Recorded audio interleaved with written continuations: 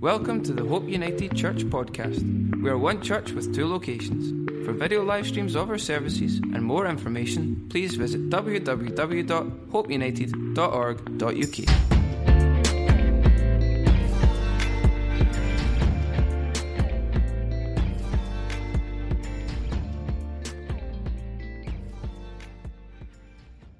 As we move on to the book of Acts, and we're in chapter 1 towards this greatest opener, the day of Pentecost, which comes next Sunday in our calendar. Doesn't officially come, they're not going to be tongues of fire next week. Well, I don't know where we are anyway. And it's the beginning of the Church of Jesus Christ, the book of Acts. Up to this point, the church has not yet started. It's just the apostles and some core believers, 120. So Jesus was really successful in 3 years of his ministry. He was able to take it up to 120 truly committed and believing people, which have no clue or comprehend even still about Pentecost and what's coming. And last week we spoke about Christ carried the Holy Spirit as fully man to fulfill, fully man, fully God, to fulfill the work of his ministry. However, it was now going to be transferred and given to the apostles for them to fulfill the ministry. And Jesus promises them his helper, the Holy Spirit, Jesus in them. And it's a gift for all believers. We spoke about that last week, not one passed on from them who have a special anointing. Again, I went into that in detail last week if you want to go back and have a listen to that if you haven't already. But at the start, it had to be transferred.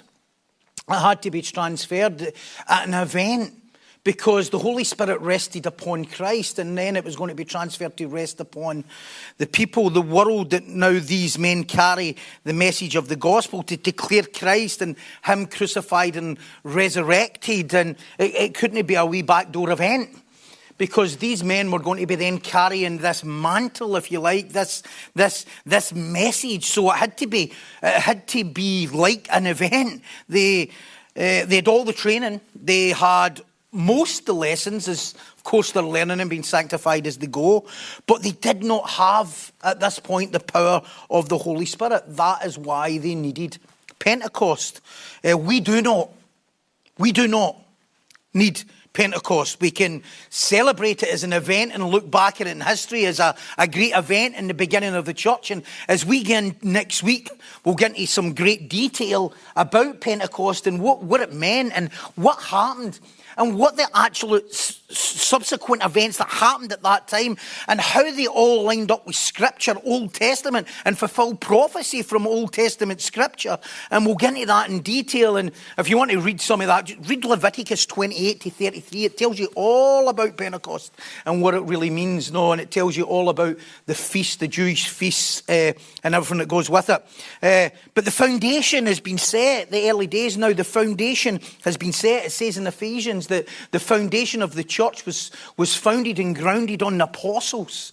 So we don't need to set the foundation again. Therefore, we do not need transference. It comes when we believe in full. Let me add, we don't get a percentage. And this is why people say, well, we still need Pentecost because we still need this. That's like to say, okay, that when we receive, because some people say, yeah, I believe you receive the Holy Spirit when you believe. But we still need Pentecost because we still need the Holy Spirit again. And that's like saying that Jesus and God, the Trinity, only gave you a part of the Holy Spirit when you get saved. And I know it doesn't make sense, doesn't it? No. Then there would need to be another portion that was given, as if he can split that up. Jesus can't split himself up. You can't be a wee bit pregnant. You either are or you aren't. So you can't get a port. So when you believe, you receive the Holy Spirit fully. Fully you receive the Holy Spirit. You don't receive a portion of it and there's another section of it that comes later. And we need an event to get more of the Trinity because Jesus gave us a part of it. He gave us him.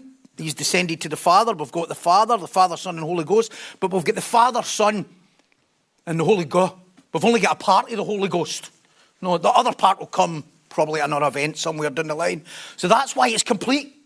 And even when you think about it that way, sometimes you don't even know to go deep.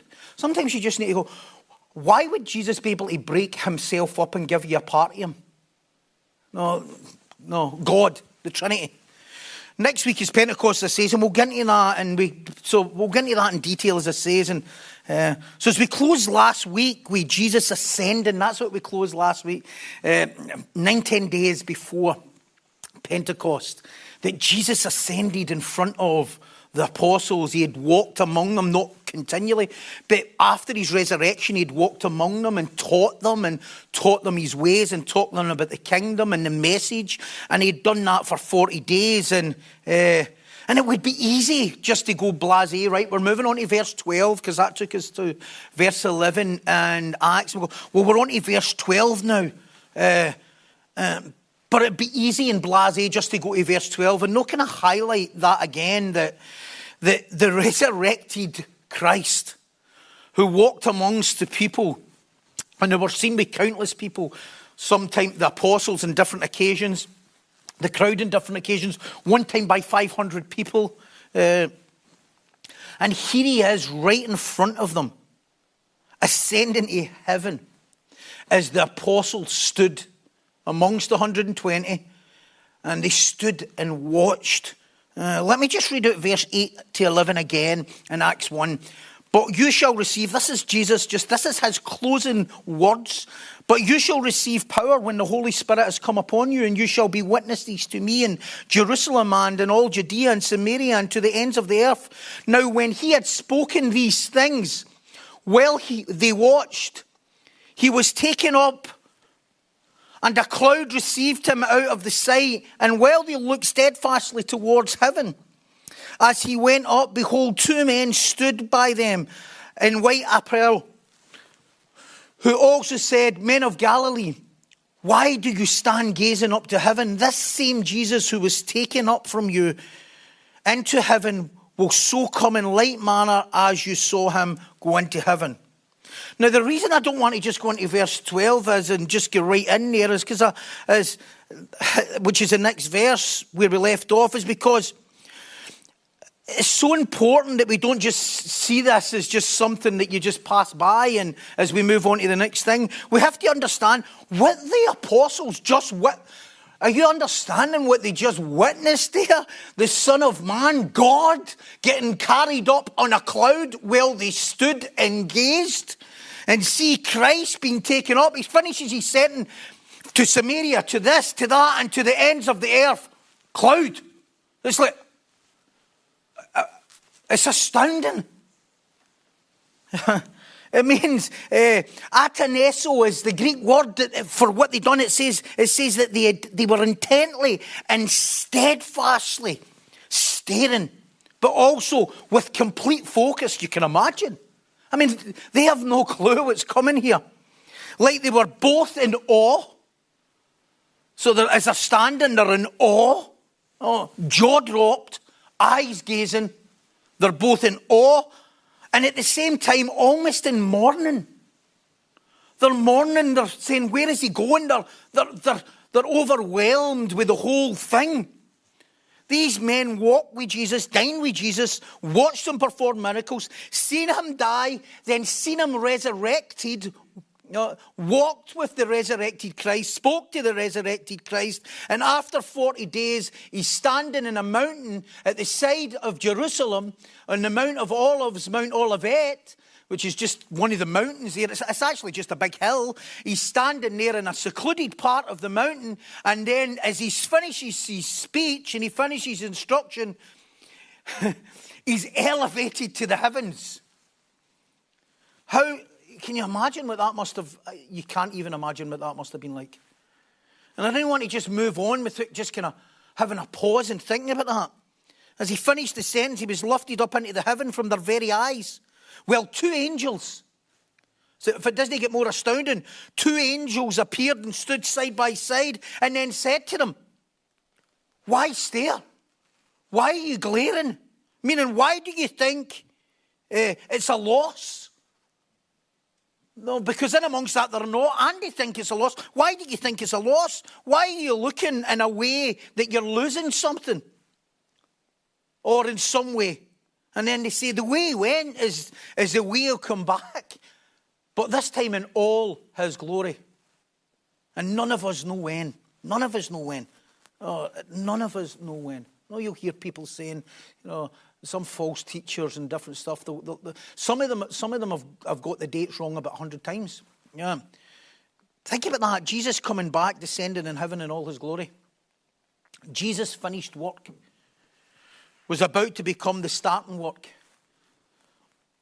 of the believers and the called and the elect to start the ultimate. And I know this can seem like a word that gets used, but really this is what it is. It's a rescue mission until Jesus comes back. Really, that's what it is. And we don't know when it'll be. Could it be in our lifetime? Could be. I've no idea, and neither do you, but we ought to live in a sense as if he is. That's for sure. Okay, and I just wanted to say that because see, as we move on here into verse 12, which we'll go to now, and as I was studying, I thought, right, this is great. I'm going to get from verse 12 to verse 26. Now, any of you that know, some of you have just laughed there. And I never heard it, but I felt it. I was going to get from verse 12 to 26, which would mean that I would need to get through 14 verses. And I was doing really, really well for the first 4 hours. And then it's just so I couldn't get by verse 14. So I go to verse 14. I go as far as, so I've got 2 verses here. So we're going to put back Pentecost for a month or something till we get through. I'm joking.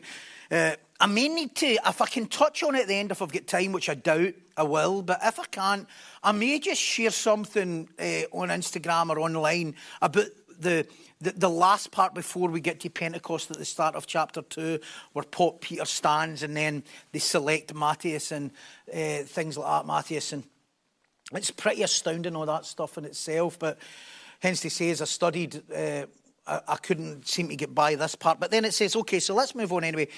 Then they returned. It's almost like, so you can't just say it like that. Then they returned to Jerusalem from the mount called Olivet. But this is just outside the outskirts of Jerusalem. Jerusalem's about 200 metres, if any have been.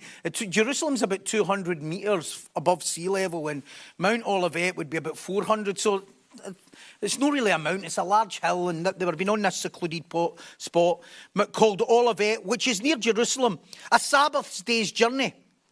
Christ told them to wait in Jerusalem, didn't he, until the Holy Spirit came. And this Mount Olivet, a part of those range of mountains or hills, was near Bethany, just a secluded spot, just not far from Jerusalem. And it says it was a Sabbath journey away, and wondering, maybe somebody's will be thinking, what does that mean? It means it was under a mile away. That's what it means. It was under a mile. The reason we cannot understand that, and you're saying, how do you know it's under a mile? We know that during the Sabbath, the rabbinic law would have these laws that you couldn't work on the Sabbath. So they would define everything that seemed like work. One of them being how far you were allowed to walk. And where they decided how far you were allowed to walk is they look back to the Old Testament, which they did for much of the stuff. And when Moses was in the wilderness, in the tents that they would live in the wilderness, and they would measure it roughly from the furthest tent away from the temple where they would worship. And the furthest tent away was 2,000 cubits. That's what they've come up with. It doesn't say exactly that, but that's roughly how they've measured it, which is under a mile. A cubit's here, a cubit's from here to here. So 2,000 of them walking. That, you were not allowed to walk any further. 2002, broke the law. So you were allowed to, imagine living like that. But you were allowed to walk up to that. So basically when it says a Sabbath journey, it means the distance that you would be able to walk on the Sabbath without breaking the law, which tells us how far they were away from Jerusalem, which is under a mile away. But the point I'm making is that think what that walk back would have been like. So it's a Sabbath journey, so it's under a mile, okay? They would have been walking away, so it takes 15, 20 minutes if you're not running, which they wouldn't be running, and they're walking back. And just as I read this, I'm just thinking, what was that like? What would that must be like? They just like, I don't know if they just walked with their jaw dropped or just went, what was that we just seen there? What was that? But it must have been the most unreal walk in history. Think about it. Can you remember your first walk anywhere after you get saved. From where you get saved to the next place you were going after you get saved. Usually tell somebody that you get saved and they need Jesus and you just become all Jesus on them, right? So whatever it is, but it's that walk. You know, it's maybe that walk that you walked an hour back home or you leave church. You maybe know what it is, or imagine what that was like, but they had just seen God ascend. What that walk must have been like. Imagine what was going through their minds. I don't know, but that's the kind of stuff that keeps me up at night, just dreaming and thinking and being in awe. You know, well, users sleeping. I'm up at night thinking, I wonder, and I'm not going to add anything because I've not got a clue what they were doing. I just know it's pretty astounding. And then it says in verse 13, and when they had entered, they went up into the upper room. This would have been right within the walls of Jerusalem. It says he went into the upper room. So they arrived. They get into the upper room where they were staying. Peter, James, John and Andrew. He mentions all the apostles. Philip, Thomas, Bartholomew, Matthew, James, the son of Alphaeus, Simon the Zealot, and Judas, the son of James. This upper room may well have been the room where Jesus spent his Last Supper. Many believe that was the room they went to. It may well have been the home, and I think many people believe this. This is kind of Marlenan. It may well have been the home of Mary, John Mark's mother. Because it says in Acts 12:12 that they would meet at John Mark's mother's house and pray. So it's probably that, but look, I don't know. You keep asking me. I don't know where it was. I know it's an upper room in the centre of Jerusalem, but I also know it's a big house because the loft, the upper room would be the loft. And what they would normally do is, and the Jews would often, they would make that upper room a prayer room. It would also be a room where maybe the women would stay and the maids would live. That would be another place they would live. But anyway, this upper room is able to hold 120 people. So it's going to be a big house. It's got a big loft, and they would meet there. But we're not sure. But we know it was an upper room in a place inside the walls of Jerusalem, where they would reside. And then Luke lists the 11 apostles, excluding, of course, Judas. And I would have loved to, but I don't know if time to get into verse 15 onwards, where it talks about reinstating or bringing in another in replace of Judas, and it's actually a heartbreaking few verses, and I may just speak about them before next week and just give you a heads up, but it's a heartbreaking thing because of what happened to Judas and what became him, and it gets into that. But anyway, Luke then lists, as I say, the 11 apostles out with Judas, and then verse 14, this is an amazing verse. These all continued with one accord, so that would have been all the apostles, plus the 120. They all continued with one accord in prayer and supplication with the woman and Mary, the mother of Jesus, and with his brothers. Some of your translations will be different if you've got the ESV or the NASB. It'll say devotion or supplication with intently. With Mary, the mother of Jesus, and with his brothers. So they continued with one accord. And Luke it says at the end of Luke in verse 24 that they would have divided, because he says they would pray in the upper room and then they would go to the temple and pray continually. So this is what they've done for the next 8-9 days. And there seems to be something that's changed here, because they seem to no longer be frightened. They seem to no longer be frightened or hiding. And John MacArthur says they must have gained a sense of courage due to the time they spent with the risen Lord. For me, I would add to that what Dr. MacArthur says. And for me, I would add that seeing Jesus ascend, for me, would have been maybe even a greater encouragement, or at least equal encouragement anyway. The others who would be there was Mary, the mother of Jesus. Jesus' half-brothers, who are now believers, just. I mean, isn't that astounding? Just. After what they witnessed of the resurrection, they become believers. That's how long it took. That's how long it took. They walked with Jesus for 3 years with the mother. Right, you can imagine it, and I don't mean to be like, right, you boys, you're coming with me, we're following Jesus. Oh, none of them believed. And they followed Jesus for 3 years, and none of them believed. But they believe now. That's how long it took. There's a wee sidestep here, and I don't want to get into it, but I just think it's beautiful in a sense. And before I get into this, it might bring a bit of balance. I love that Mary never influenced him or couldn't influence him. She knew who he was, but she needed a saviour as well. And she was never able to quite influence her sons to, this is not your brother. So she carried kind of that in her heart, and there's a beauty in that, I think. But it took the apostle, it took Jesus' brothers, half-brother being James. James, in the book, one of them being James, Joseph being others, and other names. Other names, of course, they've all got names. James, in the book of James, that's Jesus' half-brother. Obviously it's his half-brother because they've got the same mother, but they've got a different father. That's how long it took the apostles. That's how long it took Jesus' brothers after his resurrection, and now they're believing. Don't you think that's beautiful in a sense? Incidentally, as we say, James is his brother. He's the guy that wrote. And also as well as just an offshoot, James, Jesus' half-brother, became the first pastor of the church in Jerusalem. There's something beautiful about that as well.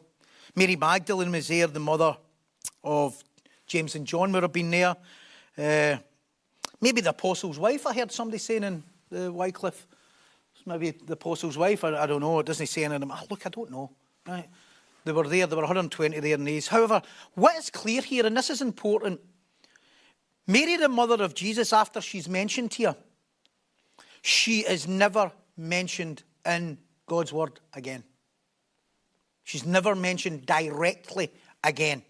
No in Acts, no in any of the epistles, no authority whatsoever. It's the last time her name's mentioned. A devout woman she was, but a devout woman she is only. And I say this, and I don't say this to have a go at my Catholic friends or anything like that. It's not them. I say this to that they would understand and worship Jesus alone, and they wouldn't need to get through the word plus works plus traditions. Which means that the word plus works plus traditions means the traditions of men. So it really means men. Because if you need to get through man anyway. Because the traditions become the be-all and end-all almost. Interesting, listen here, we haven't even got to the start of the church. So the church has not started yet. It's not been established. The Holy Spirit's not came. And Mary is not mentioned again. And the church hasn't even started yet. It says in Luke 11, let me just add, Luke 11, 27, 28, just to highlight this.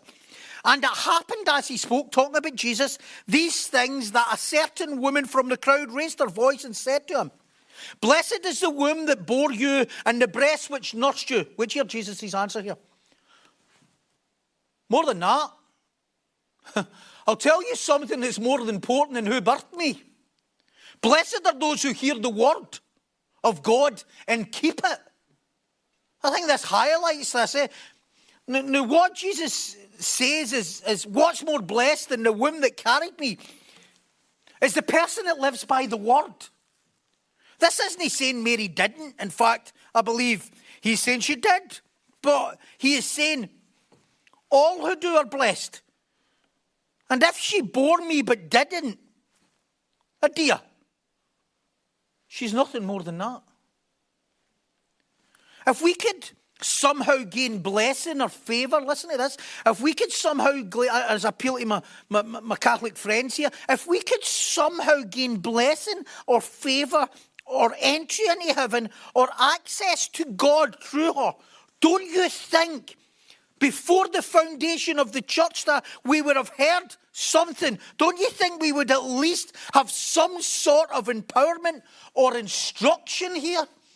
Surely in the 40 days, even if it wasn't the first 3 years, surely in the 40 days before Jesus ascended, if it was so essential that we could get to heaven through Mary, or if we could somehow get to God through Mary, don't you think that there would be some instruction here? And don't you think that she would maybe be mentioned after the foundation of the church? Surely in these 40 days of Christ's resurrection, or in the 3 years, we would have got something. And no, Mary was in the upper room. Goodbye. Mary was in the upper room that day. That's it, Mary.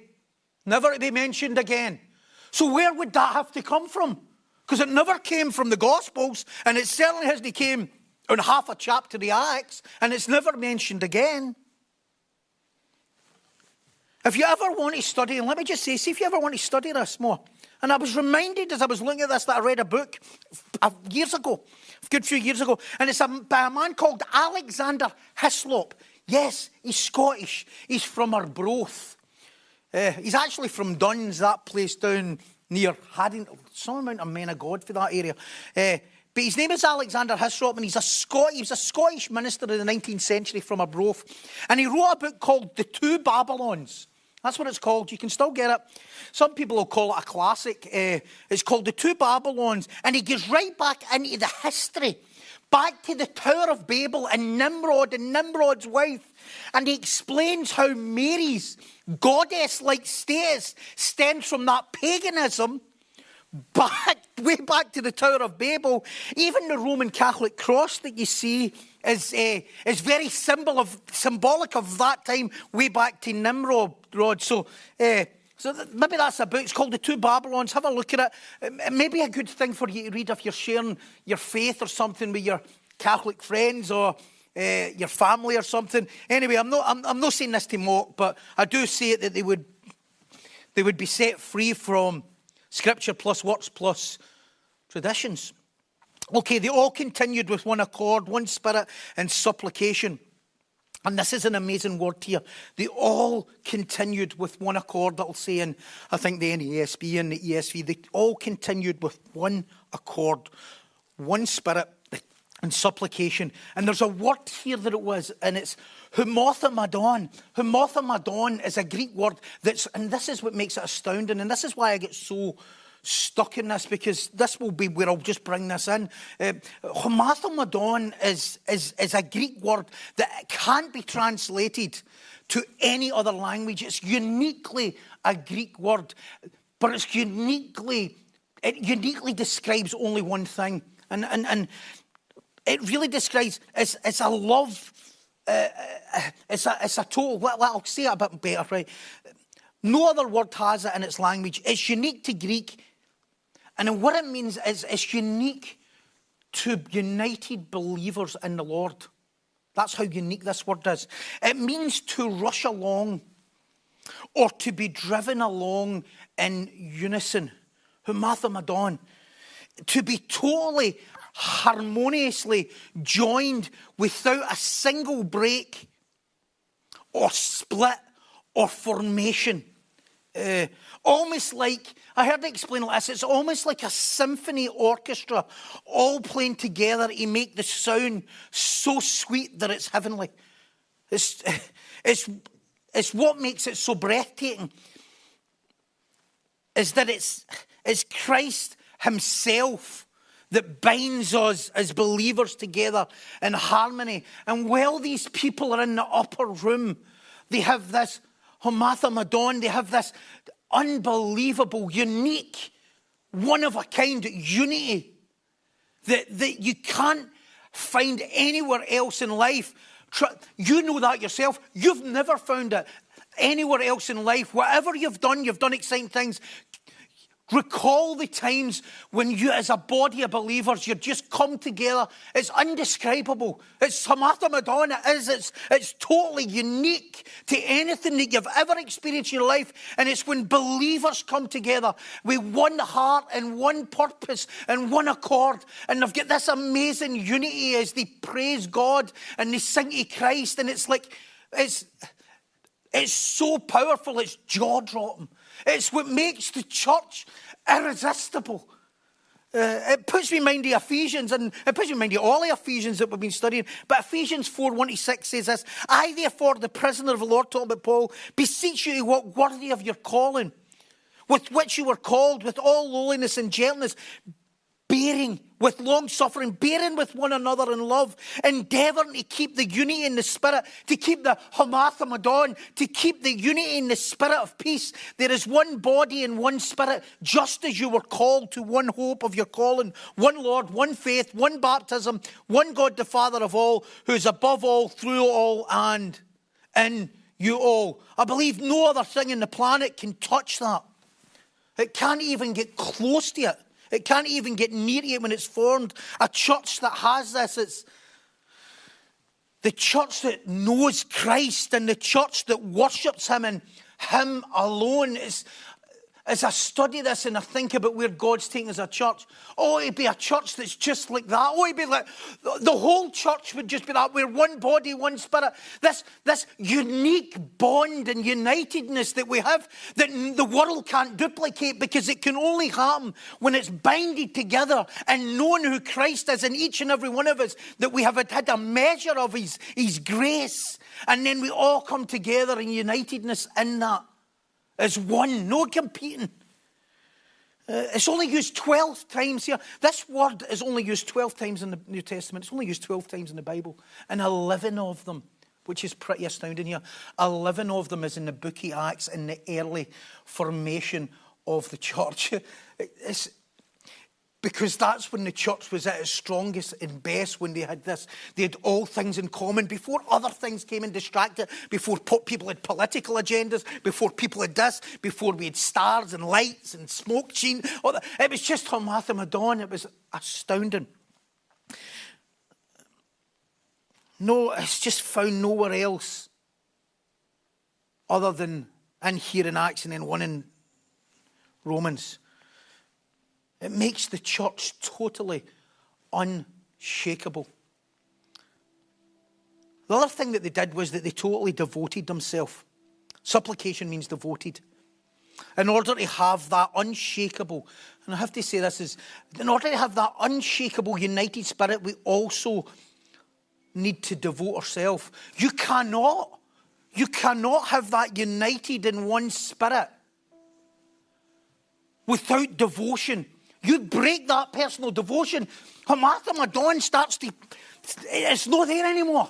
This is why it's so important that it says that they devoted himself, and even as you begin to Acts 2, it says they devoted themselves, and God continually added to the numbers daily who were there. This is Harmathamadon. Wait till you hear this. This is Harmathamadon without the Holy Spirit. How much more powerful can we have it with? It's astounding. But it has to come first from personal devotion. Show me a church that is not united, and I will show you a people who are not devoted. I'll say again, show me a church that is not united, and I will show you a people who are not devoted, or even just a bunch of them. All were of one mind and one spirit devoted, and this was without the Holy Spirit at this point. How much more do we have? No wonder the church exploded with total, united Harmathamadon plus the Holy Spirit. It's astounding. You will see next week how it goes anyway. Let's quickly turn as I bring this into Nehemiah and look at the moment of the opposite, or what happens. Okay, this is not necessarily Harmathamadon because it's Old Testament, but I love the book of Nehemiah, and watch what happens and watch what causes. And I want to just for the next couple of minutes, maybe wherever you're at in your life, I just want to appeal to you that there's maybe reasons and things have may happen to you that's took you away. And maybe that devotion's no there that's that you need to kind of realign yourself again. And I love the book of Nehemiah. Many will know that. I think it's one of the greatest leadership books, and I've preached from it many, many times. It's an astounding book. But we're going to go in Nehemiah 4 and verse 6. Read from verse 6. And here is, Nehemiah has been called. He was a cupbearer for the king Nebuchadnezzar, and meaning he just to take a drink of the poison to see if it was poison before he died. And he served diligently there, never wept, never cried, never moaned. And then King Nebuchadnezzar gives him true favour, and then he ends up opening the door for him to go and build God's house again. The people were scattered after the Babylonians. The people were scattered. They had no place to worship. And God then, his prophet Nehemiah says, you're going to be the guy that's going to unite the people again, bring Old Testament Harmathamadon to people and put them together and build your church. And they all come together. And what happens is you know what happens is that the enemy does not like that. And this is what happens. And so let's just go to Nehemiah 40, start at verse 6. So we built the wall, and the entire wall was joined together up to half its height. For the people had a mind to work. Let me just translate. The people were of one accord and one spirit and one mind to serve God. They're building God's house, and it's getting stronger and stronger and stronger. They're getting more united. They're in one mind, they're one devotion. And as they build God's house together in unison and unity, we are rush, as it says, that the words. No, we are rush in spirit, and I don't mean Russian as in Moscow Russian, and a unison. They have got one mind and one devotion. And what's starting to happen is they're starting to build a fortress. Now, I don't mean a fortress to keep them in. I mean a mighty fortress that will stop the enemy penetrating. And the more unity that you have, and the more Hamathamadan you have, the more impenetrable you will be in order for the enemy to attack you. That's why we need a body of believers. That's why online church won't cut it. So, one mind, and the devotion is there. They're devoted to one mind to build. And the enemy hates it. And there have been times in your life, and there have been times in your journey, and there may have been times in this season of lockdown where you've been united, but all of a sudden now the walls have been starting to get built. You've been getting stronger in your faith. You've been getting stronger with your brothers and sisters in Christ. But the enemy hates it, and you need to know that. And then it says in verse 7, now it happened when Sanballat, Tobiah, the Arabs, the Ammonites, and the Ashdodites heard that the walls of Jerusalem had been restored and the gaps were beginning to be closed, that they became very angry. That's when the enemy gets angry. The enemy gets angry every single day that you get closer to unity with your brothers and sisters in Christ. The enemy gets angry. Yeah. Show me a person who doesn't have unity with his brothers and sisters in Christ, and I'll show you somebody who's tossed to and fro with the enemy, with their mind. This is what happens when we have one mind. The gaps get filled, meaning that these gaps get filled. The fortress keeps out the enemy as it builds, and it becomes an impenetrable fortress. Your mind gets stronger. Your emotions get stronger. Your heart gets stronger. Everything becomes stronger in God and in Christ for us. And it's in those times that you may feel the full force of the enemy attack. It's in those times because the enemy's like, one more stone here, one more breakthrough, one more day unity, one more day of coming together, one more day of this, one more day of devotion. Things are getting stronger and you're becoming more stable. As each brick gets laid, as each foundational stone, Christ being the chief cornerstone, which the builders rejected. So as these stones, I'm just kind of going back and forward here with the new and old, but you get what I'm saying. And as these stones start getting stronger, you become less unstable. And the body becomes less unstable. And your mind becomes less unstable. But here it comes. Are you ready? Here it comes. Verse 8. And all of them conspired. This is all the different enemies. All of them conspired together to come and attack Jerusalem and create, would you listen, confusion. An enemy tactic. Make you overthink. Make you second guess. Take your mind off building and make you lose your place and poise and your position in the body. To take you out amongst the labourers. The Hebrew word is toah. Toah is Hebrew. It means to wander or to be disturbed or to hinder. That's the enemy wants to do. To wander. To be disturbed or hinder. But more than that, it means, which hear this. This is what the Hebrew means for that toah. It means to start to err in your religious morals and values. Wow. Do you know what that means? To slip out of praying. To slip out of reading the word. To slip out of meeting with your brothers and sisters in Christ. To slip out of accountability. To slip out of that. You start to err in the very things that kept you strong. The enemy's now created stuff to stop you praying. To stop you being united with your brothers in Christ, to become bickering, to become bitter, and all the other things, to become weak. And that's what the enemy brings to our world to make us stop, to stop Hamathamadan, to create confusion, to make you stop following your Christian values. You're now obsessing about what's in your life and around about your life than who he is in your life, i.e. Christ. Nehemiah then says, as the leader of the shepherd leader, which he is switched on, nevertheless, we made our prayer to our God, time's really gone, and because of them we set a watch against them day and night. What is Nehemiah's answer? Listen to this. What is Nehemiah's answer to the attack of the enemy? To stay united and keep building. Press into God. Pray. Up the ante on your religious values. Up the ante in your prayer life. Spend more time in the Word. You start seeing that stuff and it's an attack and it's trying to take you away from the things that keep you strong and united in the Word. So we can get more obsessed about policies and politics than we do God's Word. And Nehemiah is saying, switch on, stay vigilant, keep watch and pray, as Jesus says, lest you fall into temptation. That's what he says to the apostles in the garden. It's a vital thing. The enemy wants to draw you away from your Christian values.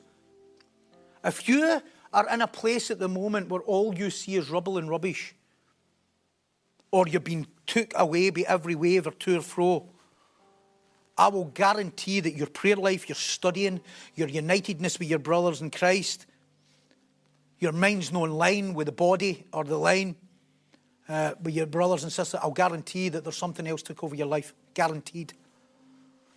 Verse 10, then Judah said to the...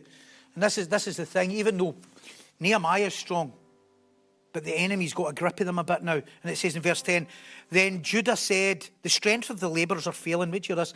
For there is so much rubbish that we are not able to build the wall. There is so much rubbish that we've not got any more Hamath Hamadon. There's so much rubbish that we don't have one spirit and one accord. We're not strong as a body anymore. We're no longer building the church of Jesus Christ, or in their case, the temple. Some haven't shook it off. They are now gripped with weakness. This is the enemy tactic. What's happened? Well, here's the thing that's happened, and I really need to bring this in. All the same stones are there, okay? The enemy, Sanballat, Tobiah, the Amorites and the Ashdodites, hasn't brought more stones. Okay?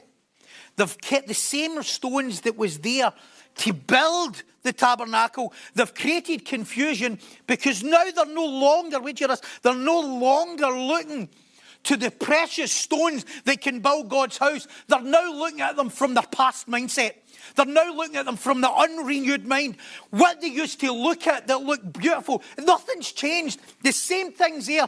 God's word's there. The same resources are there. But instead of looking at it as precious and powerful and food and fuel for your life, you now look at it as a burden. All you can see now is your past. And what's happening is all these people are now, the enemy's created confusion, and now they're looking at how unworthy they are. They're now obsessing about somebody else's problem. They're now obsessing what about rubble, dust. They're now obsessed. What used to be beautiful, beautiful stones that they built God's kingdom with, have turned and they look at it as rubbish and they look at it as rubble. The same stones. Instead of looking for their future, the stones now remind them of their past. Instead of them helping them build the future with God in a place of honour for God, their shame and their fear and their unrenewed self comes back, and their unredeemed life comes back and starts to haunt them. They're now obsessing about what an enemy who's not of God is speaking to them about, rather than what the man of God is saying. Sanballat, the Amorites and the Ashdodites have created confusion, that the strength of the labourers are failing. And this will be the war cry, I just can't. I'm not trying to belittle here. I'm trying to convict. I just can't. I've just not been in a great place, and I'm doing that. Yeah, you've lost your strength because you've been confused, because the enemy has made you obsess about something more than Christ. They only see rubble and only see their old life. The enemy has forced them to put back on their unrenewed mind and process things only in a negative way. Have you ever noticed that? that when that starts to happen, you can only seem to process stuff in a negative way, that everything comes out you as a negative, rather than finding the good in the rubble. It's a classic enemy tactic. It says the strength of the labourers are failing because there is too much rubbish. The strength in unity is failing. Oh, the strength in unity is failing because they're not staying focused. They're not devoted. The Hamatha Madon is no longer the sound, is no longer the rushing unison of harmony. It has been replaced with self-absorbed, self-obsessed pain. And in verse 11, it just tells you the enemy's purpose of it. And our adversary said, they will neither know nor see anything. See, this is what happens. They're not staying alert. Now and see when it says you'll neither know nor see anything, now you don't even know it's the enemy that's doing it. You're convinced it's your neighbour. You're convinced it's your unruly son or unruly daughter, or you're convinced it's something else. You don't even understand it's the enemy anymore because you've took what you were fighting, powers and principalities, and you've been back to fighting flesh and blood. Because why? Because you've not took every thought captive and lined it up with the word of God. And now you're in the wrong battle, in the wrong fight. Now it's Nicola Sturgeon's fault. Now it's Trump's fault. Now it's that. I'm just using that as an offset. I know you're like, oh, it's not him. It's no powers and principalities. It's flesh and blood. It's what the neighbour done to you. It's what he said. It's what that Christian you've got a resentment. It's this. It's your boss. It's this. Whatever it is. And our verse, he said, they will neither know nor see anything till we come into their midst. And here's the thing. Now you see nothing. Now the enemy who you would see from a distance because of unitedness, because of united in purpose, because you were devoted to the word. You can't even see him when he's sitting next to you on the couch now. And he'll come into the midst and kill them and cause what? Here's the deal. To cause the work to cease. That's the enemy tactic. To cause the work of the church of Jesus Christ, the unity of believers, the Hamatha Madon, this insatiable sound and unity and love that comes with believers, is now fragmented. And in the book of Acts, you'll read it, they had it in spades. And there's something astoundingly beautiful. And I appeal as I close to my brothers and sisters, let's all remain Hamatha. Let's know that our devotion matters.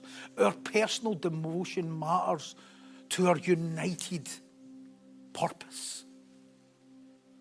Don't get consumed with your old thing. You're like, I need to beat this for the church of Jesus Christ. I need to beat it for my brothers and sisters. I need to get back in the game to help build a strong body. For whom? For whom? For them who have not yet came, so that they would be protected and loved, so that they would not be swayed by the enemy. John 10:10 says, therefore the thief does not come except to steal, to kill and destroy. But you have not got that, brothers and sisters in Christ, because we've got the second part. But I came that you would have life and more abundantly. And then he says this, I am the good shepherd. The good shepherd gives life to his sheep. And you know what? None can take us out his grasp. So I appeal that as we close it, that none of us would ever be snatched. And this morning you may have been distracted or confused, or maybe you needed this time of getting back into harmony with your brothers and sisters in Christ. That what we're joined by is our love of Christ, our love of the Word, our love of people, our love of saving souls, our love of the Word. Not what's going on in the world, but the love of the Word and the love of coming together and a long to meet together again. And we'll be careful about it. We understand it may take time here in this country, and we're okay with that. But we can still be together in one spirit and one heart, even if we're not in the same house. And maybe this morning you need to think, I need to get realigned. And maybe the Lord speaking to you and saying, through his word, that I need to be in one spirit and one body. I've been looking at rubble a lot. I've been distracted. I've been confused. The gaps that were getting filled is opened again, and I've allowed a flow of negativity or a flow of something not so good getting in, and I'm no part of this Hamatha Madon. I'm feeling outside here. Maybe in the past week or few days or weeks, I don't know, but maybe you've stopped doing what your Christian values should be doing. Like praying, reading, staying connected to your brothers and sisters in Christ. Maybe you haven't been studying the Word or listening to your messages. Maybe you've not been part of the Ephesians study or whatever. Maybe you've not been part of that at all. Maybe you were at first, but you've been sidetracked with the enemy tactic to create confusion that, I just can't see it far enough today. Maybe you've allowed your other voices to speak to you that have weakened your faith and starting to isolate you and second guess the Hamatha Madon, the true unity and love that you truly have with your brothers and sisters in Christ. Maybe there are other voices creating another voice.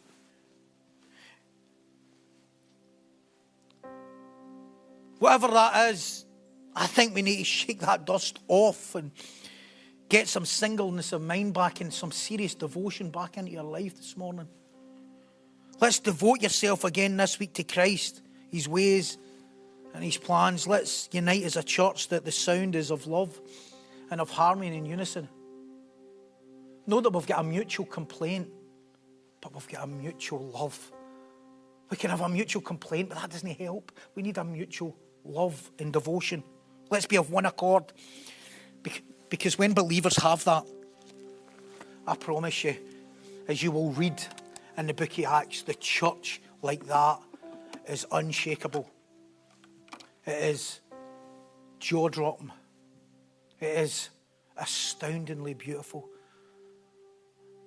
We're going to pray, but as I do, I just want to say that to all my family and brothers and sisters in Christ, there is nothing greater than when we have this Hamatha Madon, this unity in body and spirit that we've never been able to get from the world or its ways, no matter what. And maybe your peace is gone, maybe that's left you this week.